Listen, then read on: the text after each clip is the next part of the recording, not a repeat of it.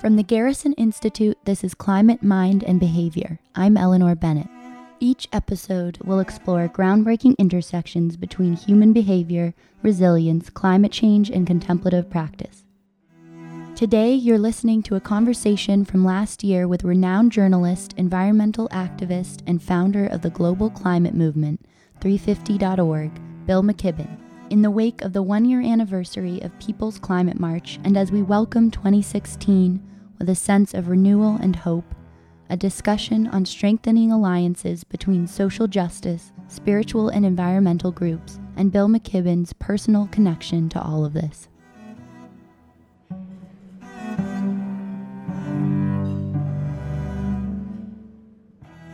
There was a moment, above all, when I became more of an activist, probably was in Bangladesh. They're having their first big outbreak of dengue, a bad mosquito-borne disease that's spreading very fast as the temperature warms.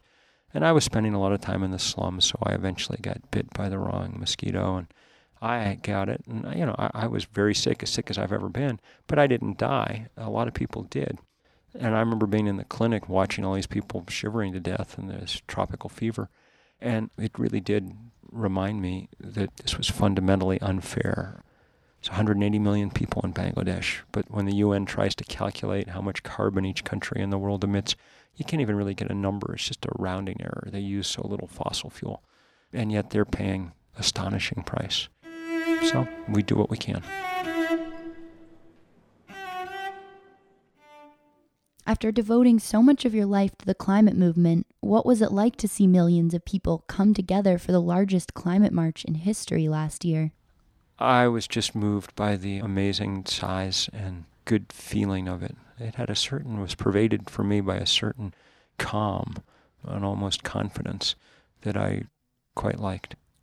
I remember being blown away by the number of spiritual groups and social justice advocates walking side by side in the streets. Did this surprise you at all? I don't find it surprising, really. The environmental movement came out of, in certain ways, the conservation movements of the 19th and 20th centuries.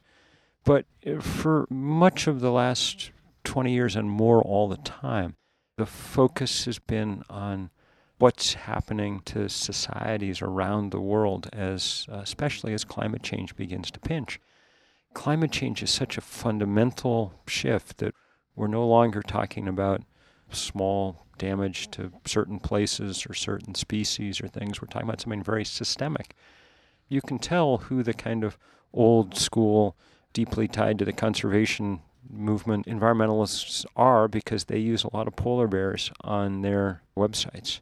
I think the other thing that's going on is that with climate change, people are realizing that the thing that's driving climate change is also the thing that's driving an awful lot of the other inequities in our society, those kind of concentrations of wealth and power.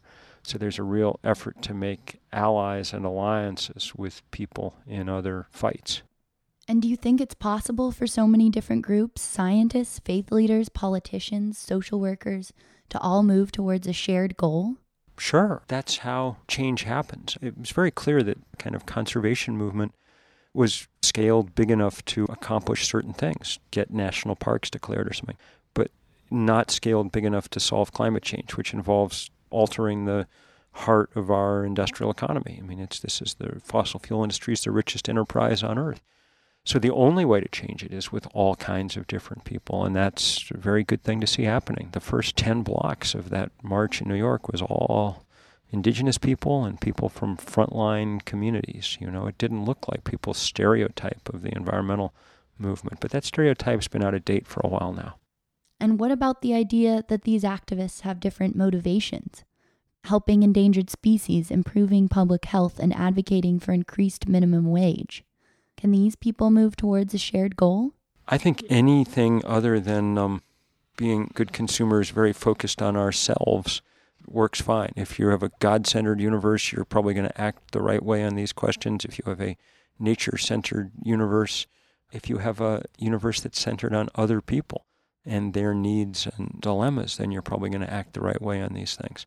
The only people who aren't are those who are engaged in what you might call idolatry, who are so focused on their own selves. And of course, that's what the society we live in, that's what a consumer society would like us to be.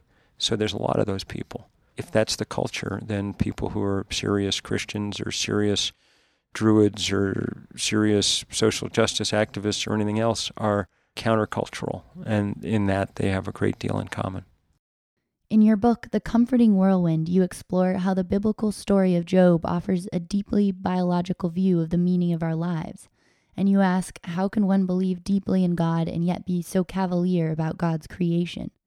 Can you talk a little bit more about how you became a Methodist Sunday school teacher? Always been whatever form of mainline Protestantism was in my neighborhood. I was baptized as a Presbyterian and confirmed as a Congregationalist. And then when I moved up to the Adirondacks as a young man, all there was Methodist. And so that's what I became. And what has it been like for you to connect the spiritual and environmental sides of your life through work with groups like the Young Evangelicals for Climate Action? I enjoy working with them immensely. I know lots and lots of people in that community and the Jewish environmental community and the Catholic and Muslim and Hindu environmental communities. They're all doing remarkable work. It's very, very good to see. So I think this has emerged as a kind of obvious place to be both scripturally relevant and socially engaged. As we move forward, what do you see as the greatest underlying challenge to meaningful action on climate change? The biggest practical obstacle to getting anything done is the power of the fossil fuel industry. We'll see. We're eroding its power. The biggest underlying problem is that it's not completely clear that humans in our societies are capable of organizing themselves for restraint. That's what we're going to find out. It's a very interesting moment because it's a kind of test of whether the big brain was a good development or not. It clearly can get us in a certain amount of trouble. And I think now we're at the moment of finding out whether it's attached to a kind of big enough heart to get us out of some of that trouble too. And I don't know how it's going to go. The science is pretty dark. Change is happening pretty fast. On the other hand, the movement's building pretty fast. So it feels like a race to me. I brought my copy of The Comforting Whirlwind with me today. Can I ask you to read this excerpt? So it's a good one to choose. This wholesale alteration seems so impossible.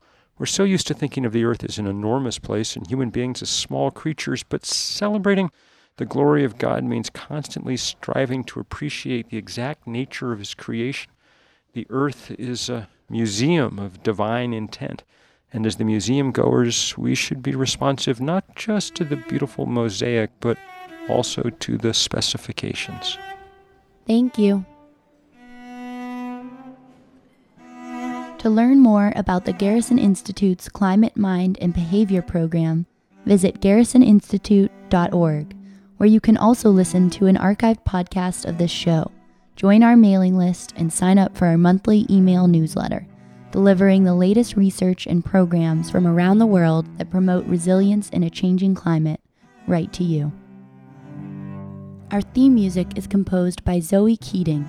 You can find her music on iTunes or on her website, zoekeating.com.